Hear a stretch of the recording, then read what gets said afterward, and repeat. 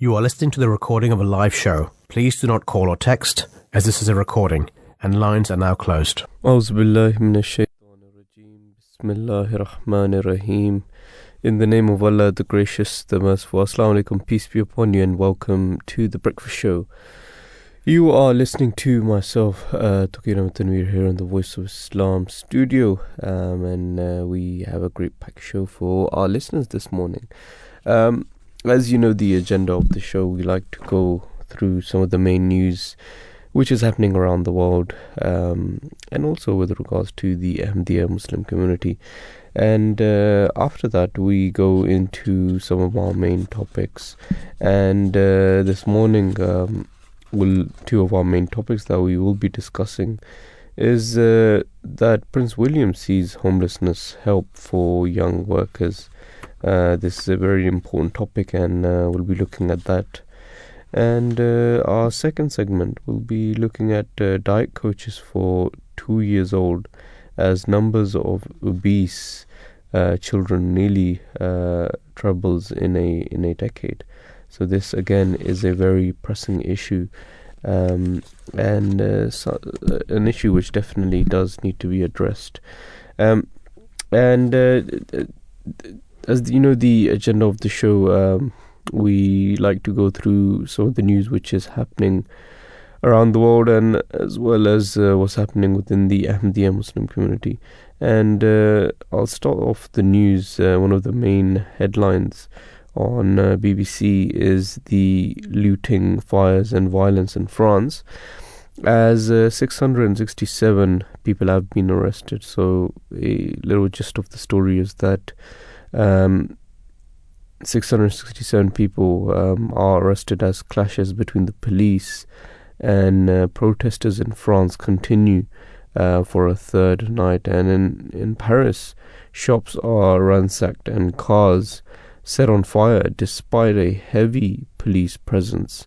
40,000 police officers were deployed across France, and the violence began on Tuesday after police shot a 17-year-old Algerian and Moroccan descent boy named Nahil M. as he drove away from a traffic stop.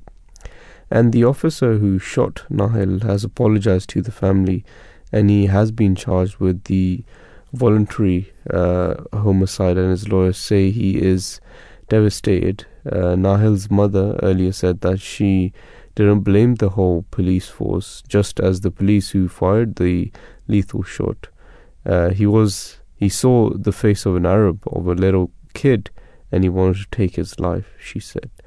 And the teen's death has revived grievances about policing and racial profiling in France's suburbs, a very pressing issue, an issue which definitely needs to be addressed. And you know, here in the Voice of Islam studios, we have covered many a times, even some of the shootings which have taken place, even in parts of USA. We do like to cover some of these news as well. And just reading the article itself,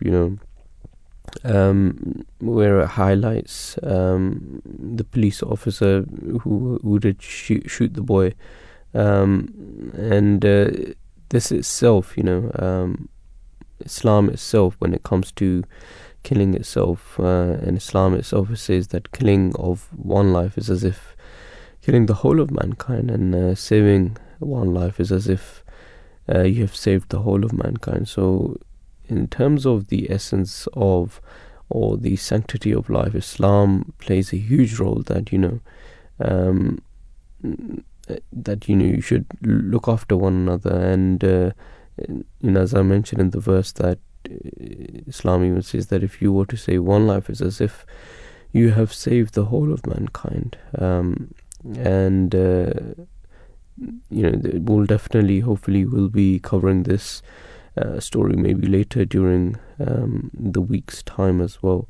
Another particular item of discussion is that over 30s eye Australia gap year as age limit raised.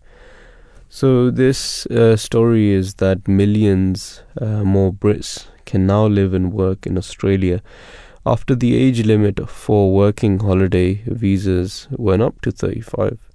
So the age limit has been extended from 30 for all British citizens, making 16 million more people eligible to apply. And the popular with backpacker tourists, the changes are a key part of the free trade agreement struck between the two countries last year.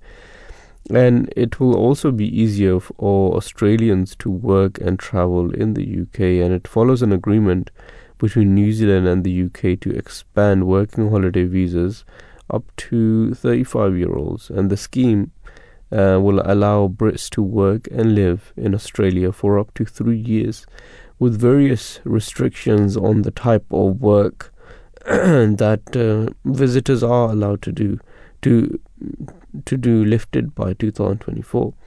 And in a rule backing more than a decade, British working holiday makers had to commit to 88 days of agricultural work if they wanted to stay in Australia for every additional year they would like to stay on. And these rules are now being eased, allowing visitors to work more freely across industries. The three allowance does not have to be consecutive and can be taken at any time up until the age of 35. So Sally Cope from the UK Regional General Manager for Tourism Australia, she said that there have been lots of interest for foreign travellers recently in the big sporting events coming up in Australia over the next few years, and it was exciting time. And these big sport events like FIFA Women's Football World Cup and Olympics in Brisbane in 2032 offer the temporary contract type work that young visitors want. And according to Tourism Australia, there are around 35,000 arrivals from the UK on working holiday visas each year, and many stay on. So restrictions are also easing for Australians who from July this year will be able to apply for UK working holiday visas up to the age of 35 instead of 30, and stay for 3 years instead of 2. And Australia is a popular destination for young people among Europeans, and aside from the lifestyle attractions, wages are slightly higher than many European countries. And it says that Australia's minimum wage is currently $21.38, which is about £11.22, with UK's minimum wage standing at £10.42 for those aged 23 years old. So that is also another headlines from BBC News. Another in terms of, if we look at sports, we know the Ashes are taking place as well, and there's the second day of the second Ashes test at Lord's, and it says that after Australia were bowled out for 416 before lunch, helped by Steve Smith's 110, England ended the day on 277 for 4, with Ben Duncott falling just shy of a century on 98. And England have already more control in the day, but fell from 188 to 222 for 4 in the evening season. And England's opener Duncott said that he was frustrated after missing out on a second century at Lord's is in many matches, and his first in an Ashes series, and it was the manner of his dismissal for 98, taking on the short ball which some questioned. However, Duncott is averaging 53.58, the highest any England opener has to have played 10 or more tests since Dennis Amiss, who averaged 53.7 between 1972 to 1977. So yeah, that's just some of the news which is happening. which is happening mostly here in the UK. Some of the news which I've just read, and also around the world. In terms of the news, in terms of the Ahmadiyya Muslim community, as you know, we do like to go through some of the virtual meetings His Holiness has with the Ahmadiyya Muslim community around the world, and they get a chance to ask His Holiness questions on various topics, and this itself is very faith-inspiring for the community, as well as His Holiness addresses various questions and various discussions. And just recently, His Holiness he had the virtual meeting with the members of the Ahmadiyya Muslim community from Japan, and after conveying his salam, His Holiness asked the members.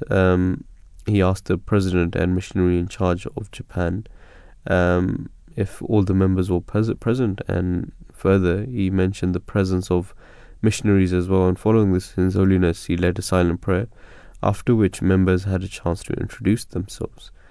So one report by Adnan Arshad, who is the General Secretary and also the Waqf Secretary, and as I've mentioned to the listeners as well, that Waqf itself, this is a department within the Ahmadiyya Muslim community where parents devote their children to the community. This scheme itself was initiated in 1987 by the fourth Caliph Hazrat Tahir Ahmad, may Allah the Almighty have mercy on him.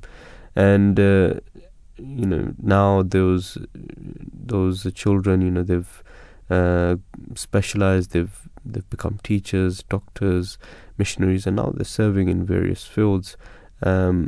So that itself, there's many members of who are in the Waqf scheme, and I remember just last year His Holiness he announced that this number rose to 78,000 by the grace of Allah the Almighty. So His Holiness he asked the Secretary of Waqf, and he reported that there were two communities here in Japan, one in Tokyo and Nagoya, and His Holiness inquired about the total number of the Ahmadis in these two communities, to which he responded that there were about 230. And His Holiness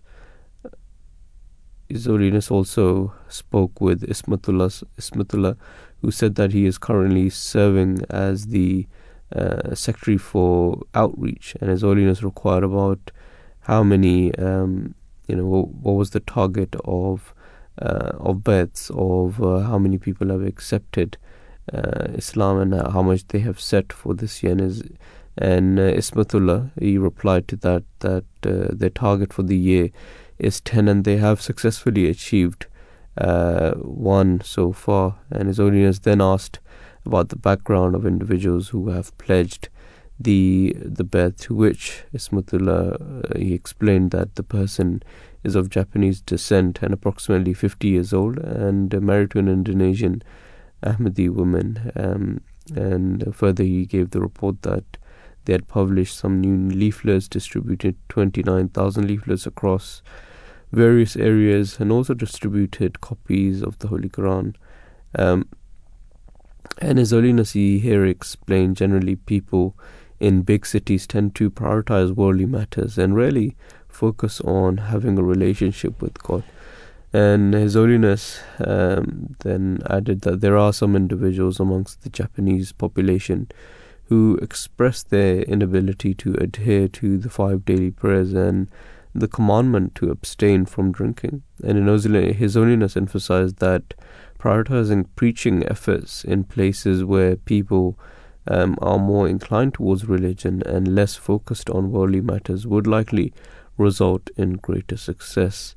And His Holiness said that Japan is considerably vast country. Seek out the areas where your efforts can be most effective, where there is some inclination towards religion and some fear of God, then preach to them as for the major cities and dare to clear up the misconceptions about Islam that exist there. And His Holiness, he further emphasized the importance of a consistent presence in the locations where they engaged in their preaching activity. And he said that rather than visiting a place once and not going there again, His Holiness suggested that they make frequent visits. And furthermore, His Holiness added that due to the fact that there are a few in number, they should make a plan on how they can best utilize the few people they have for preaching.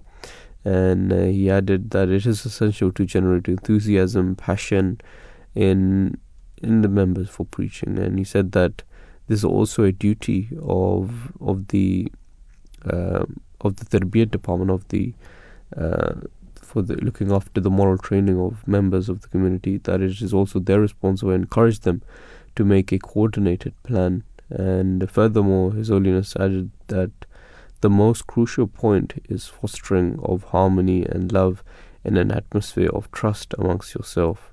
And he added that members of the community and the administration should have trust in each other, and the community members should trust the administrative team, and then the administrative team should reciprocate that trust towards the community, and all kinds of complaints, grievances and grudges should be resolved.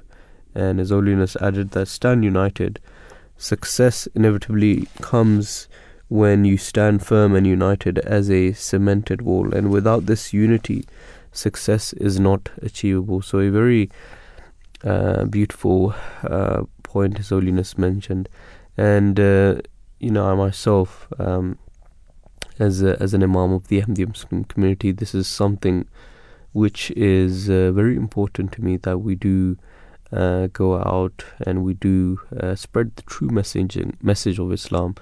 And personally, within where I live, I go out with some members of the Ahmadiyya Muslim, some youth, and we do distribute these flyers, and we've definitely had positive effect from people. When we do tell them that come and visit our mosque, the Beth al-Futuh here, the House of Victories, the complex itself.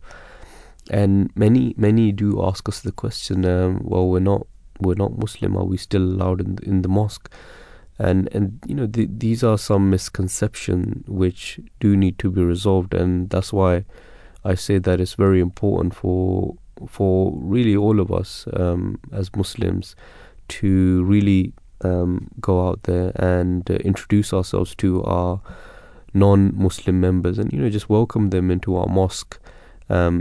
Regarding that question, that sometimes people say that, oh, are we allowed to the mosque? I mean, there's a very famous narration of the Holy Prophet, peace be upon him, that a delegation from Najran, a Christian delegation, came to meet the Holy Prophet, peace be upon him. And they were, during their meeting with the Holy Prophet, peace be upon him, they became a little agitated, they became a little worried. And the Holy Prophet, peace be upon him, inquired as to what the matter was. And they said that it's their time for prayer, and because there wasn't any church nearby, they couldn't offer their prayers. And to this, the Holy Prophet, peace be upon him, very graciously gave it his own mosque, and he said that you should use the mosque and you should go pray there. So from this example, it is very clear that the mosque, the house, the mosque is open for everyone to come there, to pray to God Almighty, and this is something which we should tell our brothers and sisters, and because at this time that we're living in, there are misconceptions, and they do need to be removed, and the best way is that you should go out yourself and get your friends to come into the mosque and just really get rid of that misconception.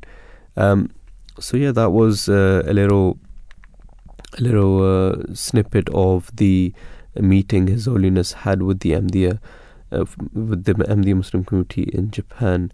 To read more on this, you can go on the website on alhakam.org. And if you do want to get in touch with us, if you do want to give us a call here in the studio, Voice of Islam, the number to call is 0208687778.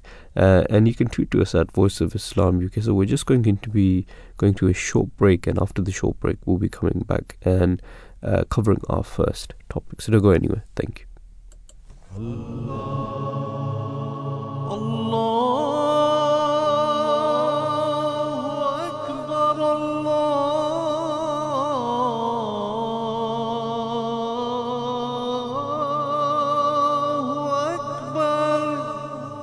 You're listening to the Voice of Islam Radio, broadcasting on DAB and via the internet 24 hours a day. وَلِلَّهِ الْأَسْمَاءُ الْحُسْنَى فَادْعُوهُ بِهَا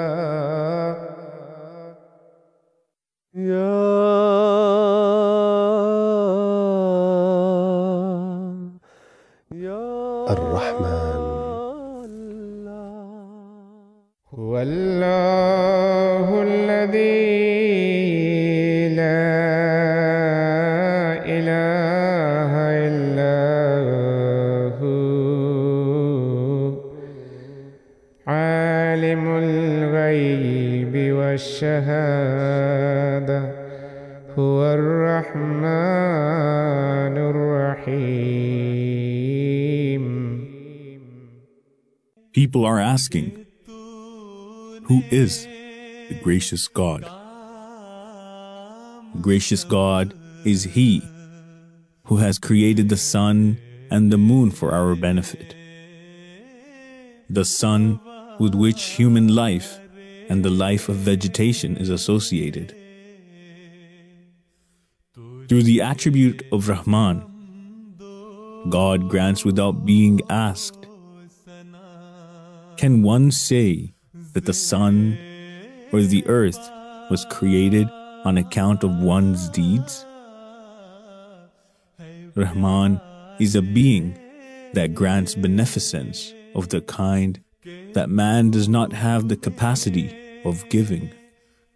It is by virtue of being gracious that all creation receives God's universally prevalent beneficence. Prophets of God summon people to the gracious God for people's own good and not for any recompense. The promised Messiah, peace be upon him, states, "The Holy Prophet, peace and blessings of Allah be upon him, was the perfect manifestation of Rahman, because his beneficence is incomparable. Being the perfect man, the Holy Prophet, peace and blessings of Allah be upon him, had this quality in him more than anyone else, and an ordinary person too should aspire to the paradigm, deriving luminosity from the sun of 1400 years ago. In this age, the promised Messiah, on whom be peace, has further spread the light of the promised Messiah, on whom be peace, is from that same gracious God. The quality of Rahmaniyat is pure favor and beneficence, and is not caused by any good act, and is not the fruit or reward of anything. Despite humanity rejecting God, His Rahmaniyat remains overwhelming. If it were not for this divine quality, majority of humanity would have been destroyed because of its misdemeanors and sins. Despite rejecting God, people are asking, who is the gracious God? Persecuted for your beliefs, jailed for your faith, and exiled from your homeland, but you refuse to turn to bitterness or vengeance. Instead, His Holiness has emerged as a leader of wisdom and compassion, a champion of nonviolence among nations. No society can truly succeed unless it guarantees the rights of all of its peoples, including religious minorities. Whether they're Ahmadiyya, Muslims in Pakistan, or Baha'i in Iran, or Coptic Christians in Egypt. I would like very much to confirm my support for the work that His Holiness and the Ahmadi Muslim community are doing, particularly in London. Even I didn't know when I was elected, then my name even will be proposed. The election is the same as the Pope is elected, but without smoke.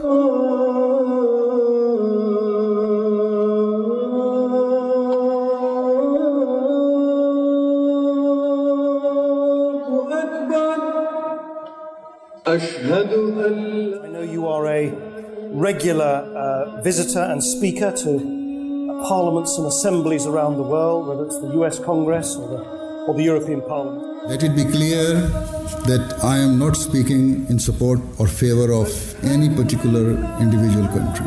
What I wish to say is that all forms of cruelty, wherever they exist, must be eradicated and stopped, regardless of whether they are perpetrated by the people of Palestine, the people of Israel, or the people of any other country.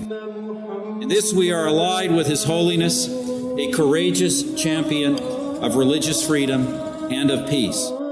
I'm very glad that the movement like yours will do something to correct this image. Islam means peace. I should thank Your Holiness for your highly enlightened sermon, not only for the Ahmadis, but I would say for all mankind. Love for all and hatred for none. And this message not only for Muslims, but for everybody.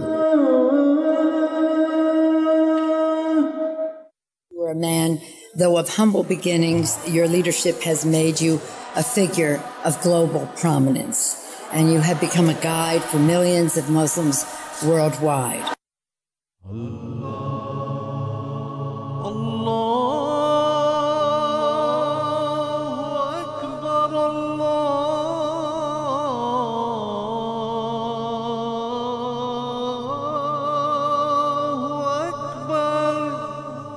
You're listening to the Voice of Islam Radio, broadcasting on DAB and via the internet 24 hours a day.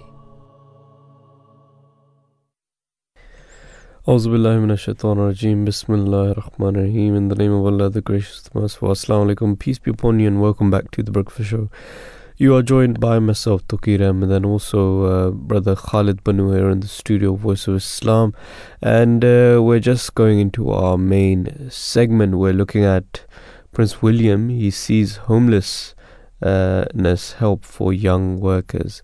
But on this topic, or if you do want to give us a call, you can certainly do so by calling us on 0208 687 7878, or you can tweet to us at Voice of Islam UK. And remember to, if you want to read up on more information, you can go on our website on www.voiceofislam.co.uk, and there you'll find all our shows, our breakfast show, drive time show, all our different shows are available on the website, so do benefit from that. So the Prince of Wales, he has opened a homelessness charity project for young people in work or apprenticeship who need help finding affordable housing. And Centrepoint says the project opened by Prince William, bringing 33 new mini flats to Peckham, South London, is a response to the housing crisis. So the homes are constructed in Hull and transported to London by lorry, and the residents will pay different amounts based on income, with rent capped at a third of each tenant's pay, and solar panels will cut heating bills to £200 per year. And without stable accommodation, it could be impossible for young people to keep their jobs or to stay in training. And the homelessness charity says So the figures published earlier this year showed that an average UK 11% annual increase in private rents, with some areas seeing 20%. And the project provides independent living. And Centrepoint's Sally Orlop, she says that giving young people their own front door and a stepping stone for those struggling to rent or buy, and who might have been stuck in temporary accommodation, and it also helps those facing other barriers such as landlords wanting a previous track record of paying rent. And she says that it's not just in London, it's getting more and more difficult for young people. And even so-called affordable properties is often too expensive for many, with the charity estimating that there are 129,000 homeless young people across the UK, a staggering amount. And Prince William, patron of Centrepoint, he met some of those moving into the low-cost housing units, said Ruben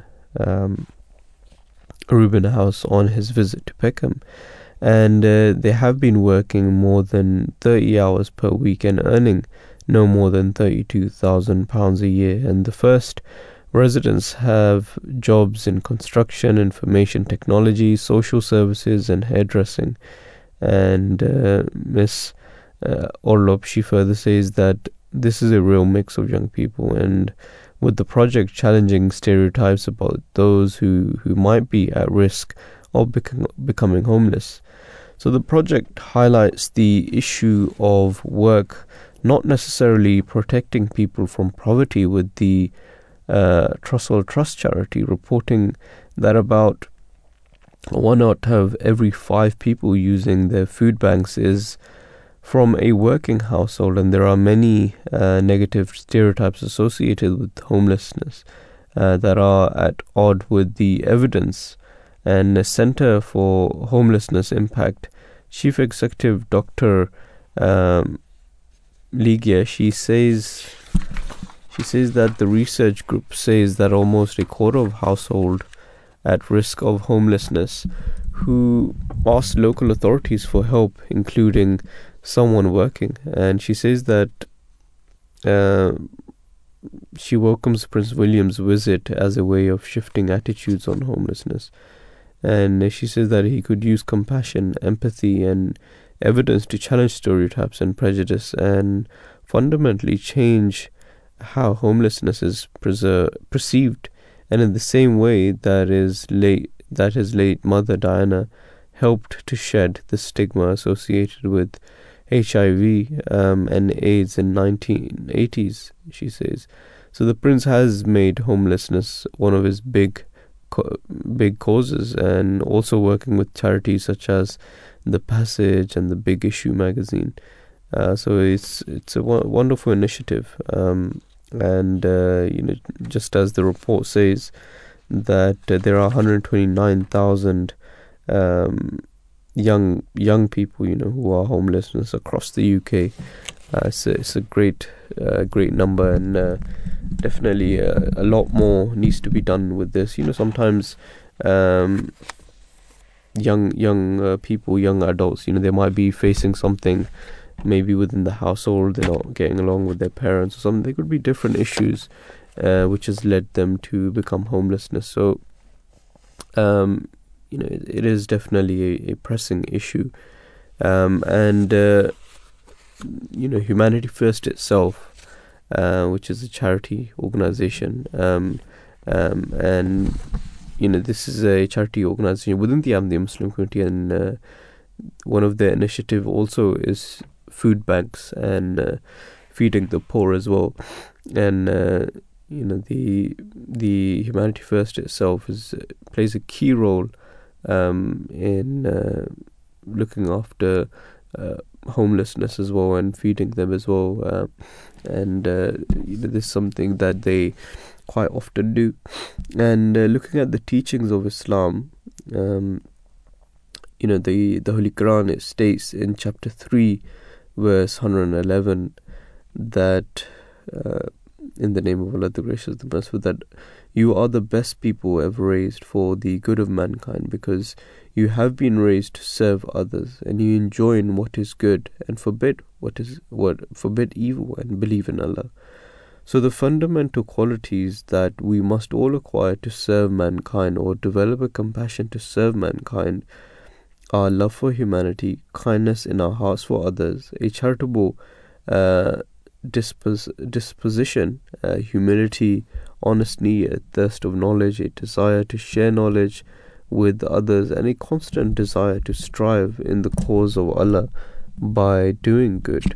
And we must be a people from whom goodness flows towards others. And the teachings of the Holy Quran and the example of the Holy Prophet, peace and blessing of Allah be upon him, directs us on how best to serve mankind. And the Holy Prophet, he practiced the teachings of the Holy Quran to the fullest extent, and is the best example of true representation of service to mankind. And the Holy Prophet, peace be upon him, regarding the Holy Prophet, peace be upon him, says in the Holy Quran, and then we have sent thee not but as a blessing, as a mercy for the entire universe, for all people. And also in chapter 33 verse 22, it is stated that verily you have in the Prophet of Allah an excellent model.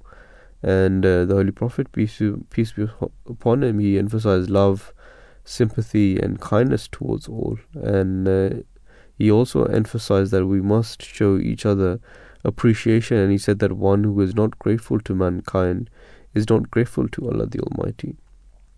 And the Holy Prophet, the promised Messiah, peace be upon him, the founder of the Ahmadiyya Muslim community, he also had a great compassion for mankind, and he said at one place that sympathy for all of mankind is a moral obligation and a duty, and that religion is no religion which does not inculcate sympathy, and nor does that man deserve to be called a man who does not have sympathy in him.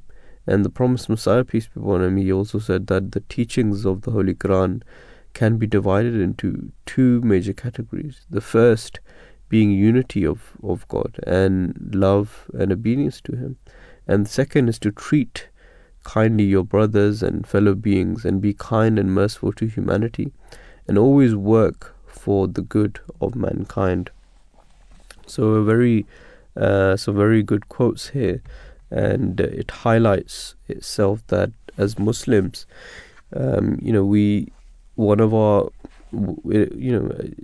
main fundamentals, as explained by the promised Messiah, peace be upon him, two main fundamentals of Sharia is that you should give due rights towards Allah the Almighty. That means, focusing towards your prayers, towards remembering Allah the Almighty, but also towards Haqooqul Ibad, that serving one another, and this itself plays a huge role. And if we look at the teachings of the Holy Prophet, peace be upon him, at countless places, he's highlighted that you should help your neighbors. You should. It says that if you are cooking a dish, and in this saying, the Holy Prophet, peace be upon him, says that if you are cooking the dish, broth, a particular Arab dish, and he says that put more water in it just so you could give it to your neighbor. And it should be understood, the interpretation of a neighbor is very vast within Islam. It doesn't mean just your immediate neighbor, but at times it means that even at the radius of 50 miles, they are all your neighbors. So wherever you can, Islam says that you should help your brothers who are in need. Just as the promised Messiah, peace be upon him, is well said that there is no religion which does not inculcate sympathy, and nor does a man deserve to be called a man who does not have sympathy in him. And beautiful message by the promised Messiah, peace be upon him. And also there's another verse of the Holy Quran which highlights that how what Islam says regarding poverty and looking after the vulnerable people. If we look at chapter 2 verse 84 of the Holy Quran, Allah the Almighty instructs Muslims to speak kindly at all times and to be considerate of the feelings of others, and to love and protect vulnerable members of the society, such as the orphan children, or those living in poverty or destitution. So it says in the verse, in the name of Allah, the Gracious, the Merciful, and remember the time when we took the covenant from the children of Israel, that you shall not worship nothing but Allah, and show kindness to parents and to the kindred and orphans and the poor, and speak to men kindly, and observe prayer and pay zakat. Then you turn away in aversion, except a few of you. So here Allah the Almighty, it very clearly says that you should worship Allah the Almighty. You should also show kindness to your parents, to your kindred orphans, and to the poor. And it says also that you should pay zakat. And Muslims, they pay a fixed amount of, I believe it's 2.5% of their pay, and that is also helps the poor and the vulnerable. Also, if we look at another verse of the Holy Quran, chapter 51, verse 20, the Holy Quran, it states that the hallmark of a true Muslim is that he should care for all of God's creation, and should comfort and support those in need, whether they seek their help or not. Hence, it is not enough for a Muslim to wait until someone asks for help. Rather, it is the duty to recognize the suffering of others, and to make whatever sacrifices are required in order to help them overcome their challenges or troubles. It says in this particular verse, and in the name of Allah, the Gracious, the Merciful, and in their wealth was a share for one who asked for help, and for one who could not. So very clearly Islam says that you shouldn't just look out for those who ask for help, but rather Islam says that it is your duty as members of the society to actually see who are those individuals who are vulnerable, who are going through maybe a tough time, if they are homelessness as well. And Islam says that it is your duty to help them as well. Rather, Islam says that in your wealth they too have a share. And just yesterday, as you know as well, that throughout the world, Muslims, they celebrated the Eid al-Adha prayer, the Eid of sacrifice. And His Holiness, he gave a very powerful sermon on this as well. How it is our duty to, on this particular day, that when we do sacrifice a goat or an animal, we should then distribute the meat to the poor people. And I remember listening to a question and answer session of His Holiness, and he explained that some people, he said that some people they write that instead of giving meat to individuals, why can't we just maybe help them in some other way? So His Holiness, even yesterday, he said that you should try to help them in other ways as well, not just through offering qurbani and distributing the meat, but also, if you can, you should also help them in their clothes or in any other way. But I remember particularly His Holiness highlighted once that once they had distributed the meat, this meat in places of Africa, and one place when they visited, the individuals who received the meat, they said that we haven't eaten meat for 3-4 years. And that's remarkable. There are individuals who haven't had meat for years, and it is a obligation of Muslims that we should be helping the poor and the vulnerable. So it is a great blessing in the eyes of God. And also the Holy Prophet, peace be upon him, he championed the rights of all people, of all races, and of all beliefs, and he was a source of unparalleled mercy and grace for all of mankind. From every pore and fibre of his being gushed forth an eternal spring of love and compassion for humanity. For example, one occasion the Holy Prophet, peace be upon him, he says that I am with the weak, because aiding the weak and the poor is a means of reaching Allah the Almighty. And the Holy Prophet of Islam, he taught that Allah the Almighty was most pleased by those who helped the poor and who filled their empty stomachs and who arranged medical treatment for them. Hence, if a person claims to be a true Muslim, it is his obligation and overriding duty to assist all those who are facing difficulties and to strive to elevate their distress and heartache. This reminds me of another narration of the Holy Prophet, peace be upon him, in which he explains that on the Day of Judgment there will be two groups which will stand before Allah the Almighty. So the Holy Prophet, peace be upon him, he says that on the Day of Judgment there will be two groups of people which will stand before Allah the Almighty, and addressing one group, Allah the Almighty will say that, God Almighty will say that He Himself was on earth and He was hungry, but addressing to that group of people that He was hungry and those individuals, they did not quench His thirst, and He was thirsty, they did not quench His thirst, and He was hungry and they did not give Him food. And upon this, those individuals that are being addressed, they would say that, oh God, when was it that on earth that you were hungry or you were thirsty and we did not help you there, we did not provide for you there? And Allah the Almighty, in reply, He would say that such and such individual of His such and such individual of His, a person was hungry or he was thirsty, and had you fed them, had you quenched their thirst, it would have been as if you have fed me, or you would have quenched my thirst. So such a beautiful narration which highlights that to feed the vulnerable and the poor, it's so pleasing in the eyes of Allah the Almighty that Allah the Almighty says that if you had fed them, it would have been as if you had fed me, and if you had quenched their thirst, it would have been as if you have quenched my thirst.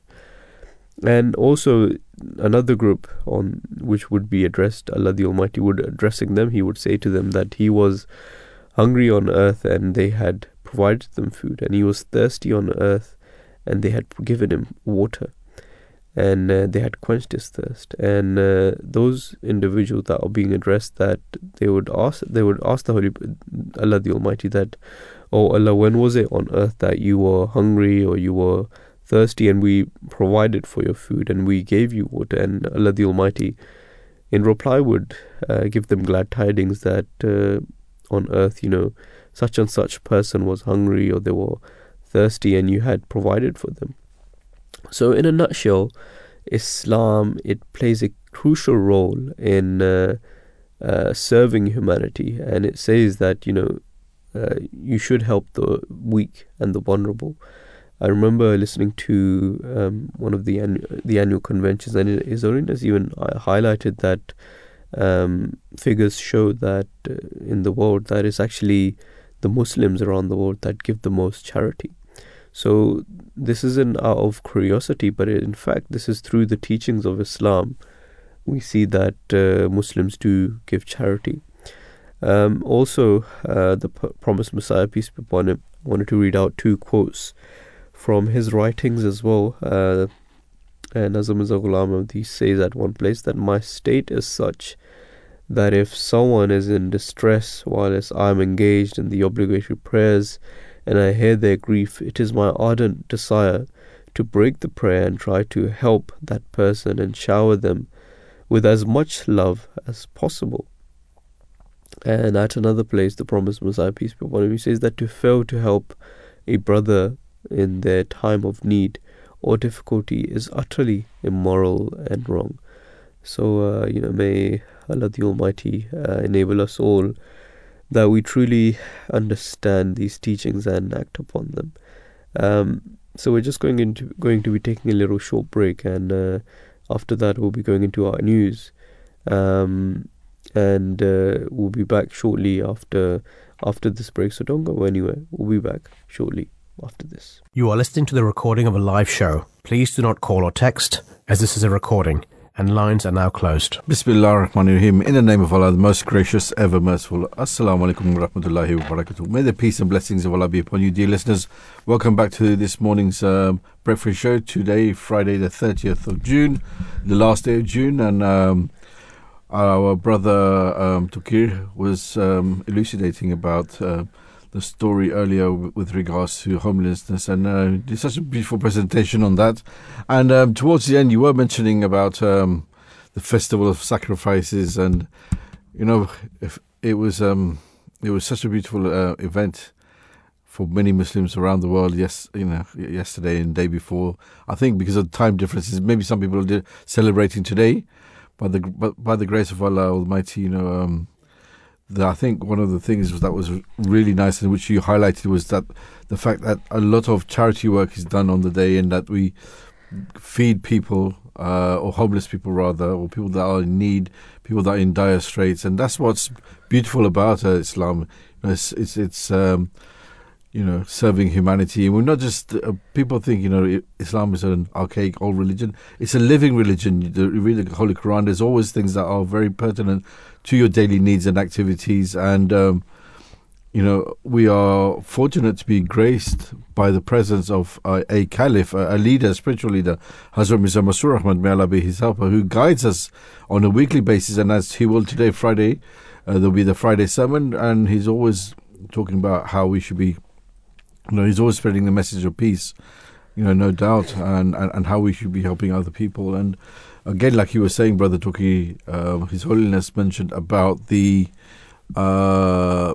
people that are in dire straits, particularly yesterday in his Eid ul-Adha sermon, and this is one of the things that I'm so grateful to call myself an Ahmadi Muslim, that growing up, my parents, and I'm grateful to my parents as well, that they always brought me to the mosque, that we always did these things when we go and visit people all around the community, regardless of who they were. Doesn't matter what faith, but you went to help them. And within the community, we did a lot of things together, like DIY, voluntary work, homeless feeding, charity walks. There was a charity walk last Sunday, which the members of the auxiliary organisation, the Elders Auxiliary organisation, raising lots and lots of money. And they raised so much money. It's amazing, by the grace of Allah Almighty. So this is, I think, what makes the religion so beautiful, that we're not just sort of clerics just praying in the mosque and disregarding what's happening to our neighbours. It's a living religion that says we pray,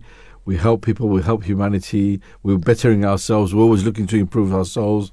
So I think the thing is, talk about sacrificing as well. People sacrifice so much time, and when you look at the volunteers, all the people that you cannot hear on the radio at the Voice of Islam, all the people behind the scenes, the production team, the researchers, all the other presenters, of course the tech team that do a lot of work preparing our shows. So there's a lot of sacrifice from so many people. But if I may, we just move on to the second segment, which we are talking about now, is entitled Diet Coaches for 2-year-olds as Number of Obese Children Nearly Trebles in a Decade.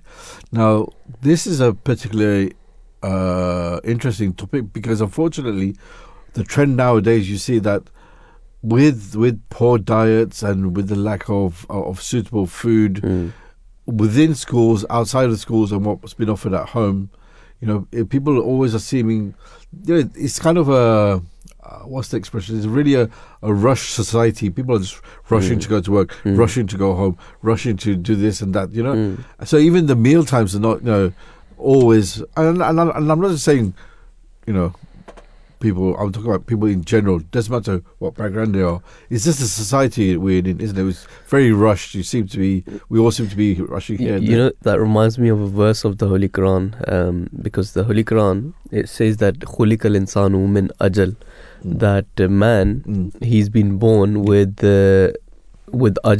Ajal means with the quickness, with a sense of agile in it. Right. And it's interesting, this verse of the Holy Quran, because if we do observe human nature, we realize that everyone's in their own bubble and everyone's in a rush. Yes. And how true this beautiful verse is, that it highlights that really man has that sense of he's always running here and there. 100%.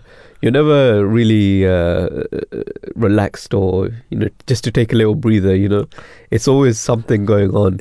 Exactly, and that's the thing. And you see that even when it comes to meal times, everything is rushed. People are rushing to have a quick meal, so they have all these, I don't know, proper processed meals and fast food. And speaking of meals, what did you have yesterday? How do you know it's my favourite topic? So, because my family, we're from originally from Mauritius, it's traditional that in often Muslim households they will have like a biryani.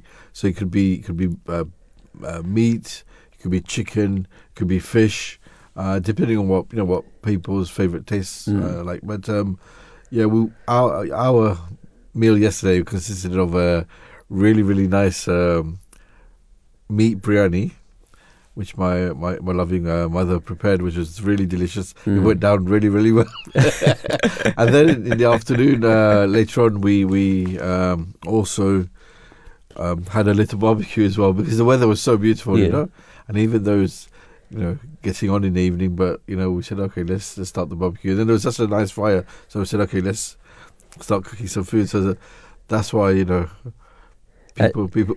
And I mean, there was a forecast that it was going to rain, but the weather was really pleasant yesterday. It was really nice. It was beautiful. There was one thing I wanted to add when you were talking about the Eid, His Holiness's Eid sermon, which he delivered yesterday, and I just want to highlight the aspect I was mentioning earlier as well, that Eid itself is not just about getting together and maybe eating, but it's about that sense of sacrifice and then looking after the vulnerable as well. Excellent. I was mentioning that His Holiness, he mentioned at one place that when the meat of the goat was distributed at one place of Africa, there was a family that said that we haven't had meat for 3-4 years. Yes, exactly. Yes, when you were saying that, that's just what the first thought that came to my mind when you said that someone hadn't had meat for 3 years. I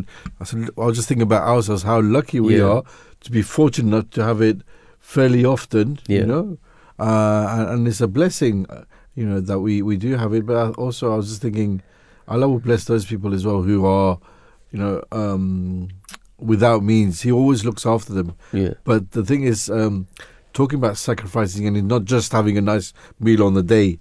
One of the things we do as well, like I mentioned earlier, is that we also try and do charitable actions and give gifts to our neighbours as well. And it's really interesting, that point that you mentioned earlier about how your neighbours could be any person up to like 50 miles away, 50-mile radius. But it's good because that's what we try to do, give money to charity. And like in the build up, like we were talking about how people are sacrificing, making financial sacrifices, and in the build up to Eid, what happened was there's one of the charities you were talking about, the NGO, the non-government organisation Humanity First, and they were collecting funds to be able to buy meat and food to distribute around all parts of the world, and in Africa and other nations as well, where there was a shortage and where people were in that sort of dire need, which is nice, because then when you're having that meal, that you're kind of sharing that meal with someone, because part of your money is going towards charity. And that's what we did as a collective, all our family.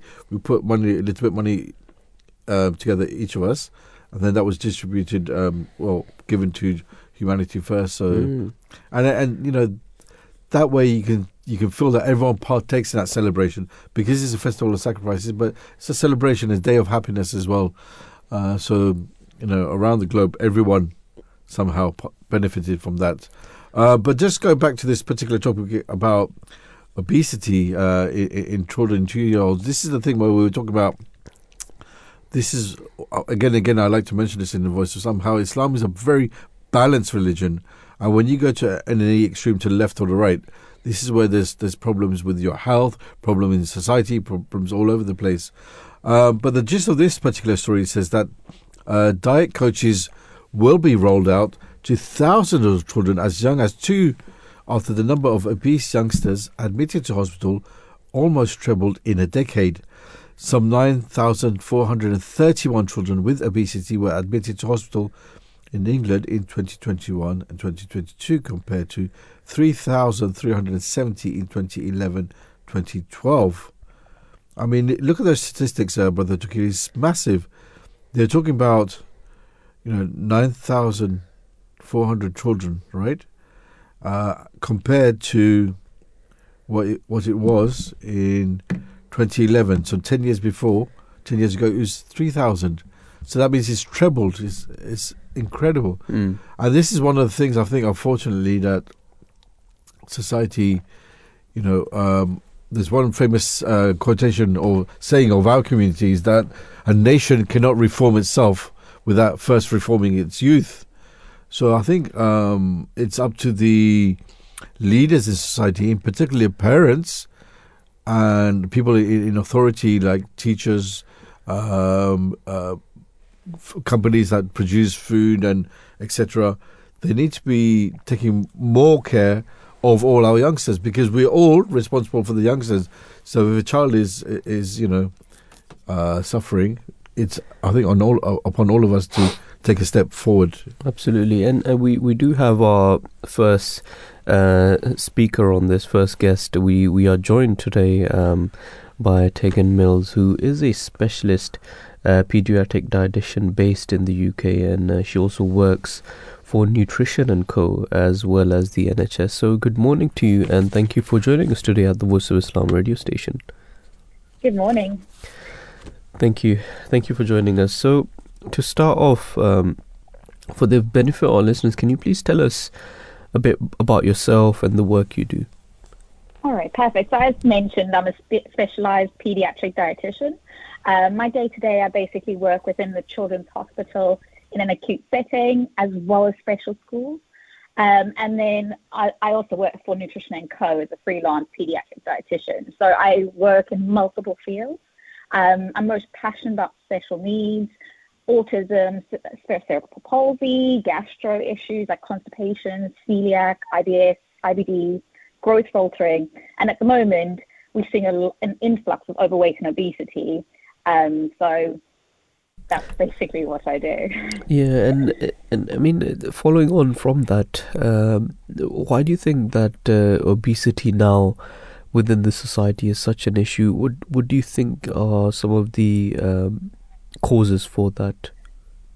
I think at the moment we're seeing the post-pandemic issue.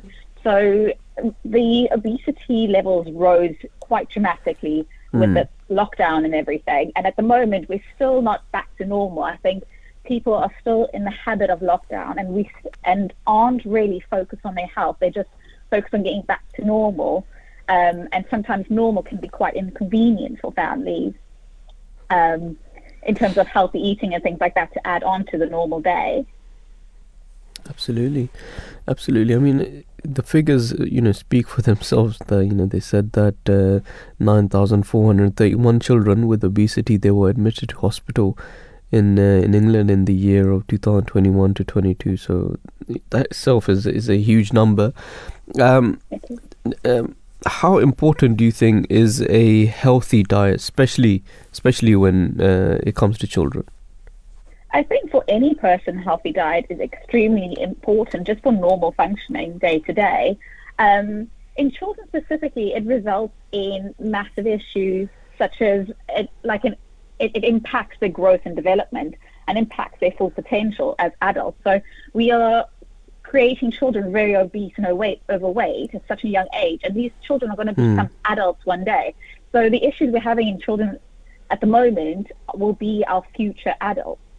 And it's not looking very positive at the moment, is it? Absolutely. Do you think that maybe because due to the financial crisis as well, maybe parents are finding it difficult to maybe bring food to the table? Do you think that is also a factor? Definitely. Well, healthy food can sometimes be more expensive.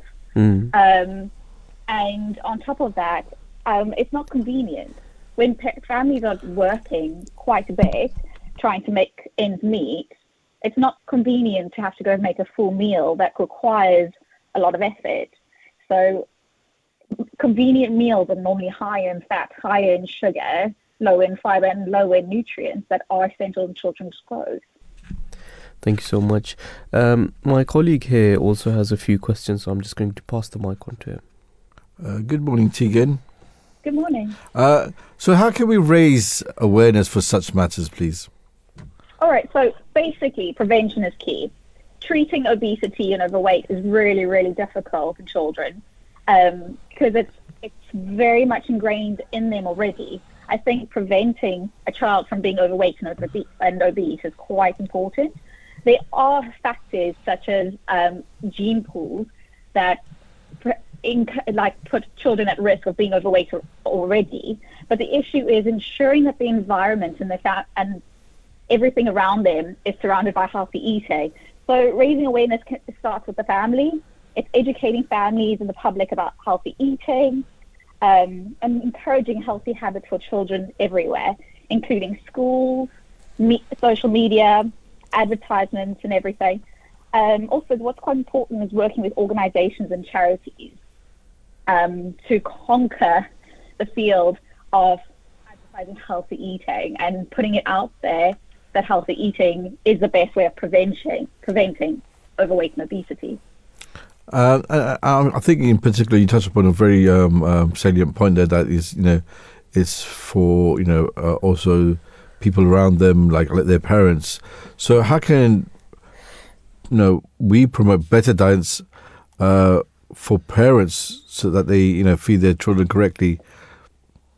I think it starts with the parents. I think parents need to be aware what is healthy eating, and parents need to start by being the example. Children are only watch and take an example of what healthy eating is by their parents at first. So I think parents need to start eating healthily themselves to encourage a healthy household. Parents also need to make food more available that are healthy and convenient for children. So I'm not encouraging all the bad foods in the cupboard that are easy to reach, probably making healthier food easier and convenient. I think also school support in terms of parents is quite helpful because of school meals and vending machines. So sometimes parents can do all that they can, but school can be in the way of helping children. So I think working hand in hand with school and parents and understanding each other and supporting each other can be very helpful. One of the concerns I think that we have with obesity, whether it's adults or children, is diabetes.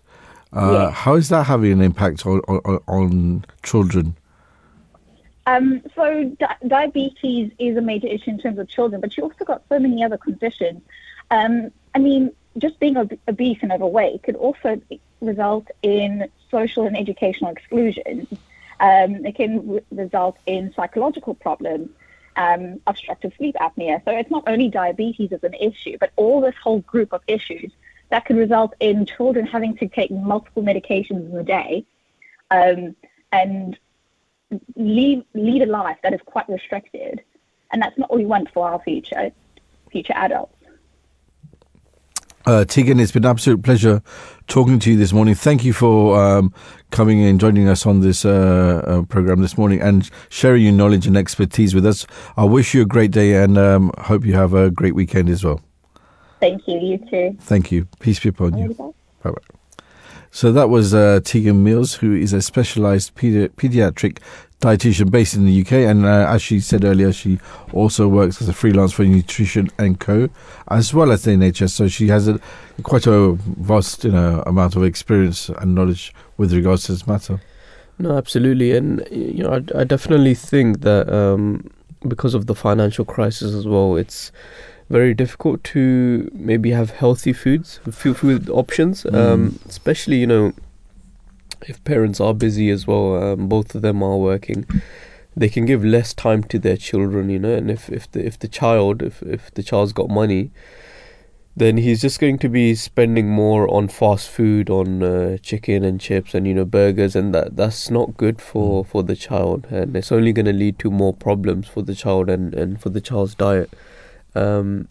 So cooked food I think is always the best, to be honest. Exactly. And the thing is, when you look at the reasons why people do go to have fast food, it might be for a number of reasons. Like, say, for example, they might have skipped breakfast at home. Yeah. So they're going to school and then they're hungry, obviously, when it gets to lunchtime. And then at lunchtime, the variety of things that are offered are not always good. And especially, there's one really key important point that you mentioned earlier, which is the cost of living crisis. So what you're finding now, unfortunately, schools are cutting back their budgets, and then what they're doing, they're cutting the budgets of the lunch meals.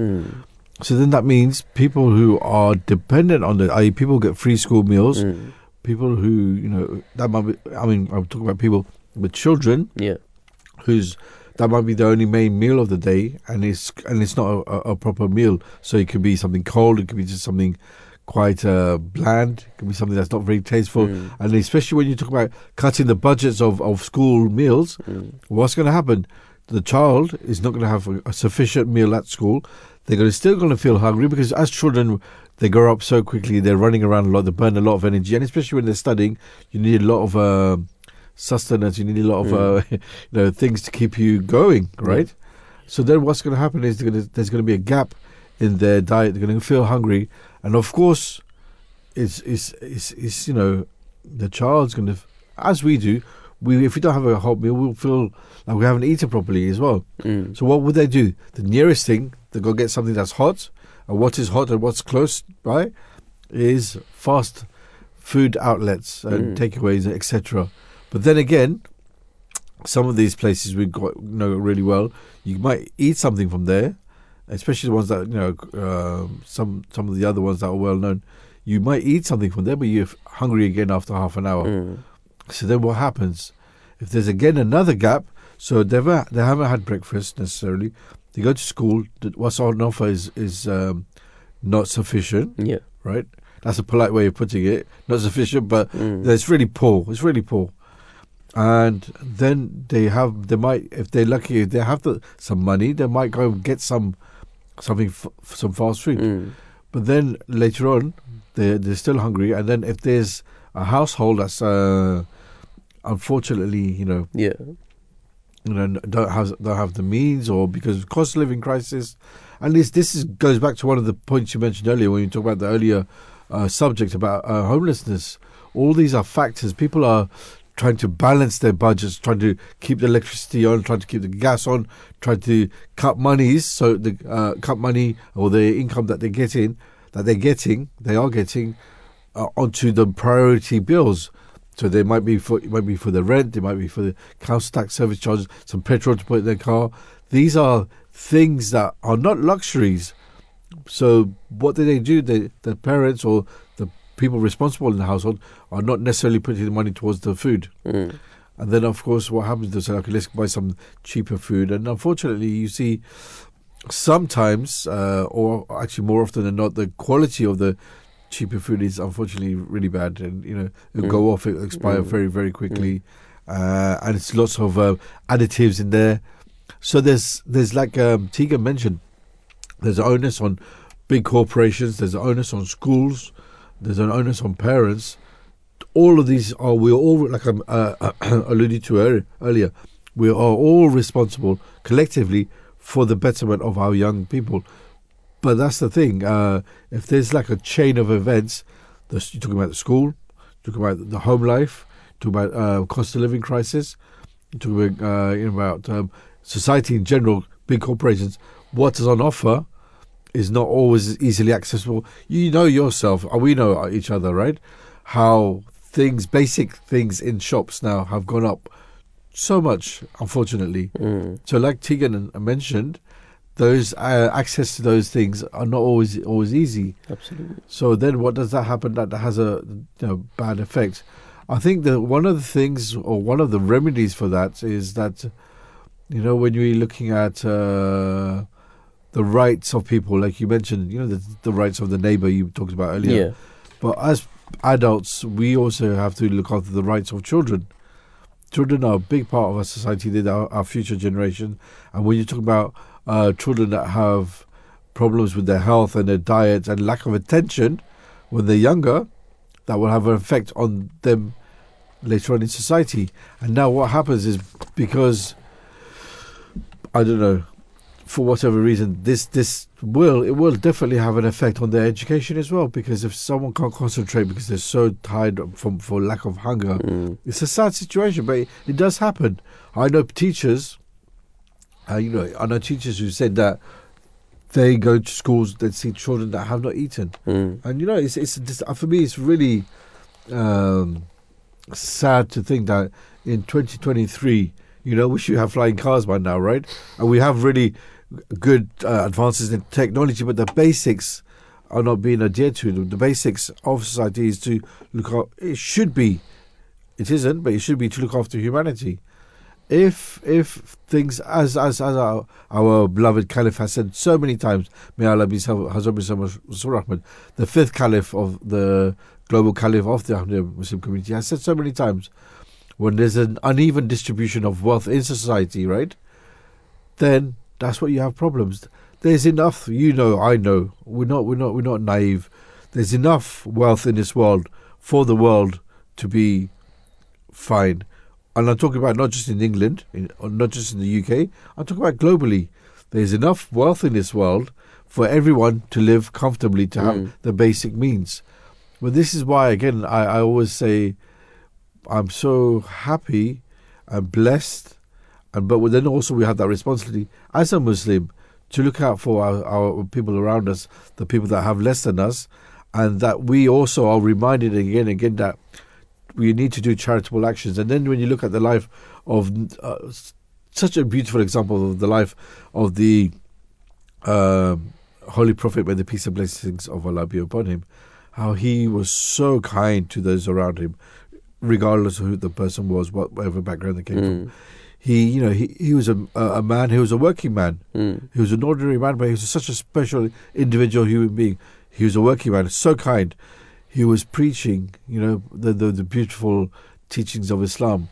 He was doing all his charitable actions, right? He's spending time with his family. And this is what I say to so many people. People say that, the status of the Prophet is amazing and he's so high above. But, okay, that's his status. But he was there as an example for us as Muslims, right?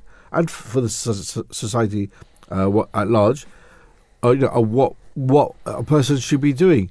And by doing the things that he was doing, you will see that there's fairness, and that's what people loved about him. He was called the trustworthy one. That's one of his characteristics. He was known for being kind, truthful, trustworthy, but also very charitable. And he made no distinction between anyone. And this is why, again, talking about some of the beautiful things about or aspects of Islam, Islam talks about moderation and where we can, and of course. This cost of living crisis has hit so many people within society, but then there's so many things that are there to help us, and this is where we as Muslims put our trust in Allah, that we overcome these challenges, and we pray that everyone that is going through difficulties does overcome these challenges. And this is one of the things that we were His Holiness was talking about yesterday in the Eid sermon. But just as a last point, talking about one of the beautiful aspects of Islam, you talk about fasting. And fasting is really good because it helps us balance our health. And it's an improvement for our health. Allah the Almighty says, that fast for Him, right? But everything else we do day in, day out, we do for our own benefit. But even fasting, Allah the Almighty asks us to fast. But ultimately, who's benefiting from it? We are. Because we're trying to attain spiritual improvement, trying to improve our faith, but at the same time our health. And this is how beautiful God is. He's looking after us, day in, day out. This is why I think, again, when you can spread the beautiful teachings of Islam, when people say, oh, we don't like the Sharia law of Islam, but do you know what it means, the Sharia law? The Sharia law is such a Islamic law, Islamic jurisprudence. It's very fair. It means that everyone in society is treated with respect, that everyone gets their due rights. The person, the wife, the husband, the labourer, the wayfarer, the traveller, the orphan. There's so many people that benefit in society with the beautiful teachings of Islam. This is why I recommend people who have not really delved into Islam, have a look at the different websites, alislam.org, or you can listen to previous shows at the Voice of Islam, voiceofislam.co.uk, where there are so many subjects that we touch upon, and you can see all the benefits that Islam has to offer. But we're not saying this as a preaching mechanism. We're just saying, no, just delve yourself, have a look at what the benefits are, and look at the beautiful teachings of Islam. Absolutely. Yeah. So on this topic as well, when we are looking at obesity, it says that NHS Chief Executive Amanda Pritchard, she will be announcing that new clinics at the NHS Confed Expo conference in Manchester. And during her speech, she is expected to say that obesity can lead to a string of serious illness such as cancer and diabetes, and bringing a terrible human cost and also a real pressure on the NHS. And she further said that doing nothing now is not an option, and so these new clinics will bring together a range of experts in one place, providing intensive but sensitive physical and mental support for thousands of young people and their families. Also, Professor Simon Kenny, NHS England's National Clinical Director for Children and Long-Term People and Young People, said that living with excess weight can cause problems affecting every organ system, resulting in long-term complications such as early death, type 2 diabetes, stroke, early joint replacement, and mental health issues. And these clinics, holistic approach to treating obesity and its causes will help children and young people in a way that respect them and work with the specific factors for individual situation. And he said that we are committed to helping as many children and young people as possible with their physical and mental, and these additional clinics are an important step in helping vulnerable children and young people live healthier and happier lives. So children who will qualify for treatment at one of the NHS's complications from Access Weight Clinic will have a body mass index BMI score above 99.6 percentile for children their age, and a completion of Access Weight. And Health Minister Neil O'Brien, he said that we are determined to have childhood obesity by 2030, and these clinics are a great step forward to get some youngsters the support they need to manage the complications linked to obesity and achieve a healthier weight. Brother Touqeer, by the grace of Allah the Almighty, I can see that you're a person that looks after yourself, and you're looking very healthy. What do you do to stay healthy? Do you have a balanced diet? Is there a routine that you follow?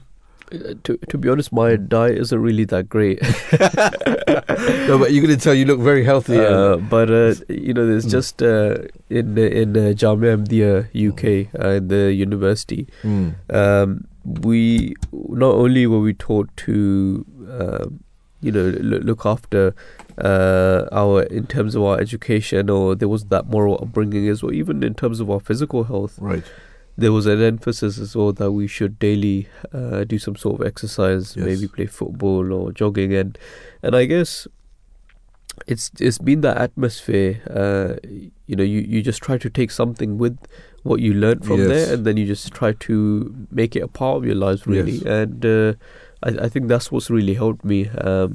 That even after finishing Jamia Ahmadiyya UK, I've still tried to more or less keep myself active, maybe going out for jogs or runs or playing football. In fact, what's interesting, Brother Khalid, is that if you look at some of the quotations of the successors of the promised Messiah, peace be upon him, you realize how much they've emphasized in looking after physical health. For example, I have a few quotes here with me from the third caliph of the Ahmadiyya Muslim community, in which he highlights cycling and how important it is to cycle.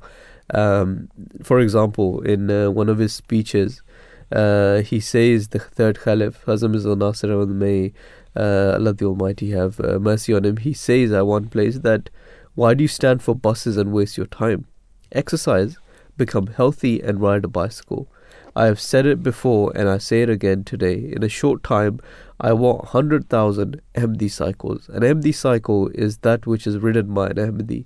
And these 100,000 cycles should have the ability to cycle up to 100 miles in a day. So the third caliph said that he wanted 100,000 Ahmadis to ride a bicycle, and they shouldn't be riding maybe 1 mile, 1 or 2 miles. He wants them to ride 100 miles a day. So that's the target he gave. You know, it's interesting you talking about cycling this, because I remember we're so blessed and fortunate to have so many programs on our TV channel, which is called MTA. So if you go to online, go mta.tv, there's so many programs where our beloved Caliph, Hazrat Mirza Masroor Ahmad, may Allah have mercy on him, may Allah strengthen his hand, he has these meetings, what's known as mulaqats, with so many different members of the society, of our community globally. And I remember in one particular, it was funny because he was talking to one particular gentleman who was a member of the National Committee, the auxiliary organisation, and he was talking to them about this particular gentleman was one of the health and fitness secretaries, or the sports secretary, and our beloved Caliph said to him, you know, I think the gentleman was from Germany, and he said to him, how much cycling do you do? Because you're the sports secretary. And he was saying, I cycle a little bit. And he goes, you should be cycling more. And you'll see, even within our community, not long ago, there was many members took part in I think it was London to Brighton bike ride, raising money for charity. And I always see your status as well, brother. You've done some running around, and some. Do you do cycling as well sometimes? No, I don't do cycling personally, but I just like to maybe go in my jogging. Yeah, that's very good. Yeah. But I mean, it's good, the thing is, you don't only feel physically healthy, but also mentally you're sharp as well. 100%. I think it helps you even in terms of your work life. Yes. Because if you're healthy, you can get a lot more work done as well. I think exactly. It's like that expression goes, healthy body, healthy mind, right? Isn't it? So I'm talking about it. That something that I will apply, good feeling. But this is the thing. We're always looking to improve. I'm talking about myself. Always looking to improve ourselves morally, spiritually, but physically and mentally as well, healthily. And that's the thing. People sometimes think, you have to take a big step to make a difference. No, you take a small step, make small differences. So even walking, this is something that I used to do a lot back in the day when I was young, like yourself. And it's really good, and because walking is free, and your body's all being exercised, and you're breathing, and mentally it's nice. It's nice to have a break. So I think this is something that I'm slowly getting back into. I'm sure you did. I'm sure you were a big sportsman back in the days. I used to love football, Yeah, I believe you 100%. Yeah, but this is again, go on, sorry. No. I was just going to say, see, this is again going back to the teachings of Islam, and we're talking about the Holy Quran. Actually, the Holy Quran teaches us it says that in the name of Allah, most gracious, merciful, it says, "O children of Adam, look to your adornment at every time and place of worship, and eat and drink, but exceed not the bounds. Surely He does not love those who exceed the bounds." And I know you mentioned this earlier, but it's such a all-encompassing, beautiful quotation from the Holy Quran, which talks about how by being balanced and by not going to excesses, that one person can look after themselves. Absolutely.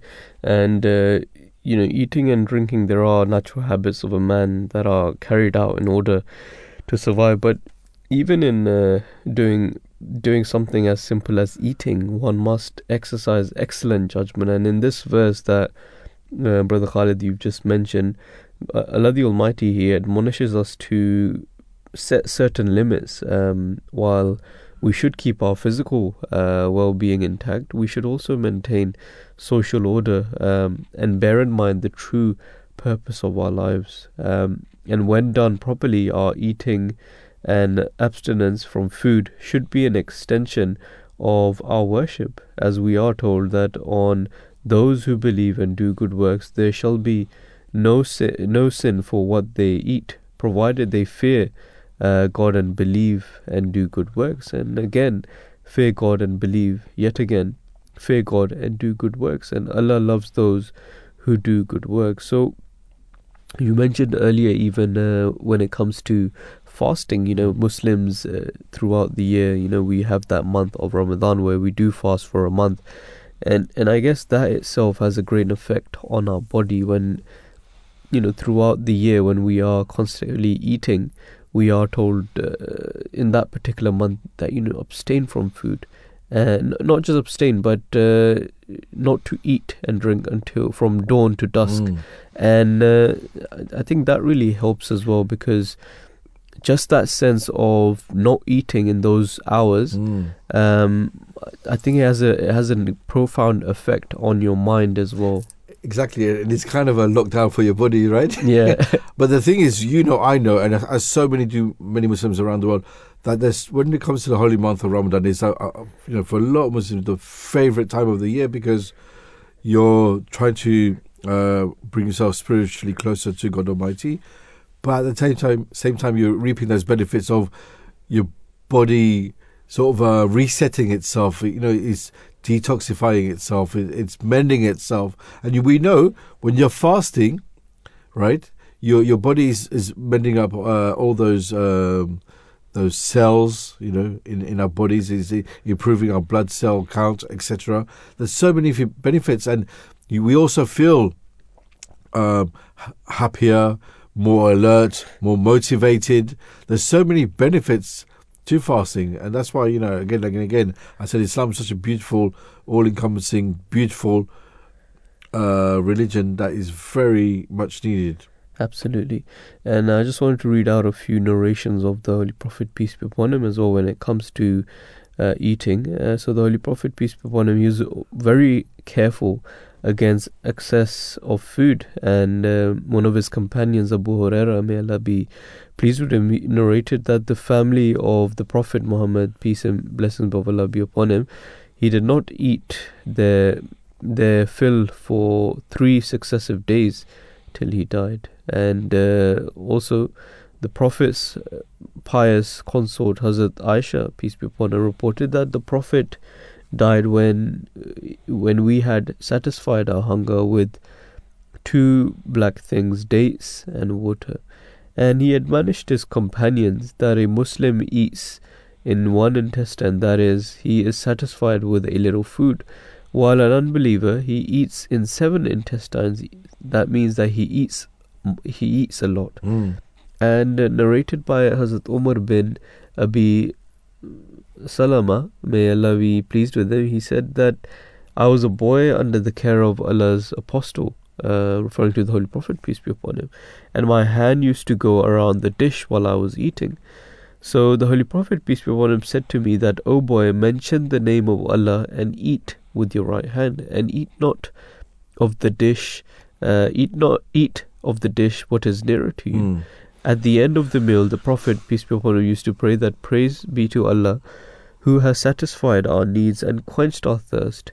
Your favor cannot be compensated or denied, nor can it be dispensed with, O our Lord. So a very beautiful example of the Holy Prophet, peace be upon him, that he explains that when you are eating as well, you should not exceed and eat with your right hand, and eat which is front of you.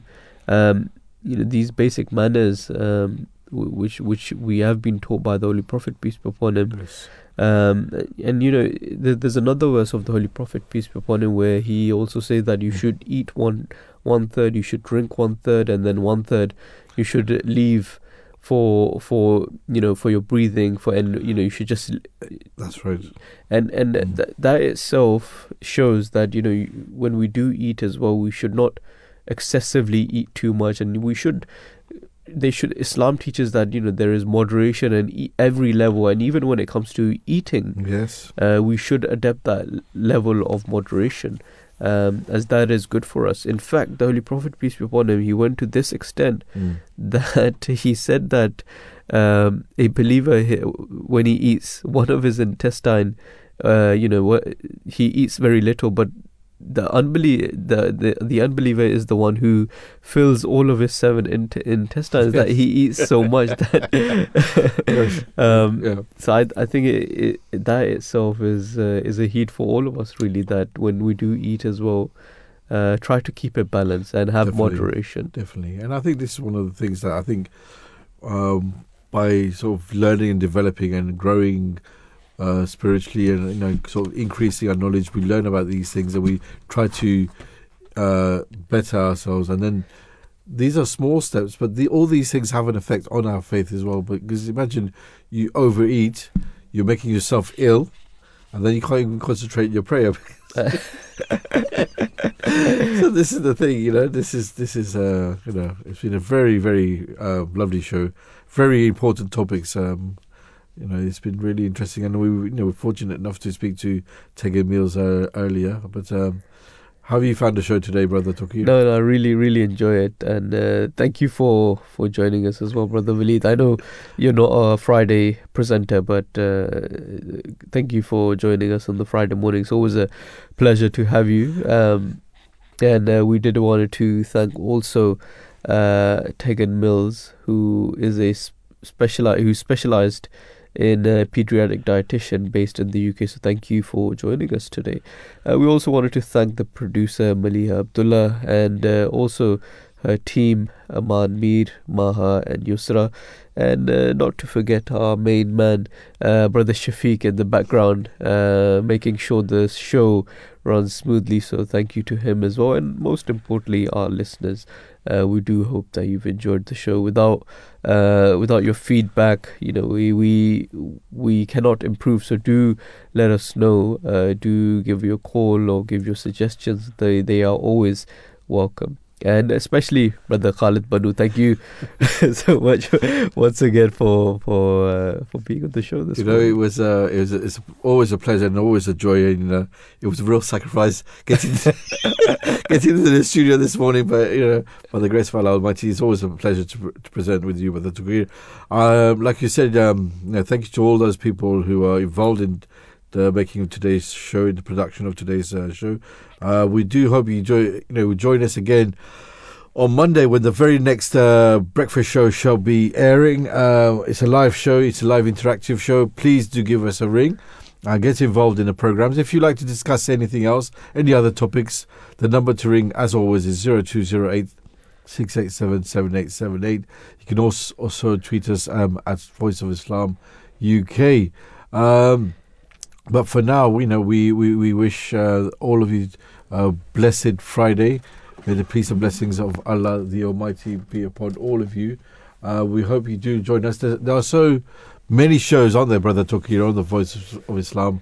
Our focus at the moment is on breakfast show, but of course there's the drive time show later on this afternoon. There will of course be the Friday sermon, which will be broadcast live at 1 p.m. this afternoon, again on the Voice of Islam. So you can find out about all the shows on voiceofislam.co.uk. They are available on the DAB stations. So for now, Assalamu alaikum wa rahmatullahi wa barakatuh. May the peace and blessings of Allah be upon you, dear listeners.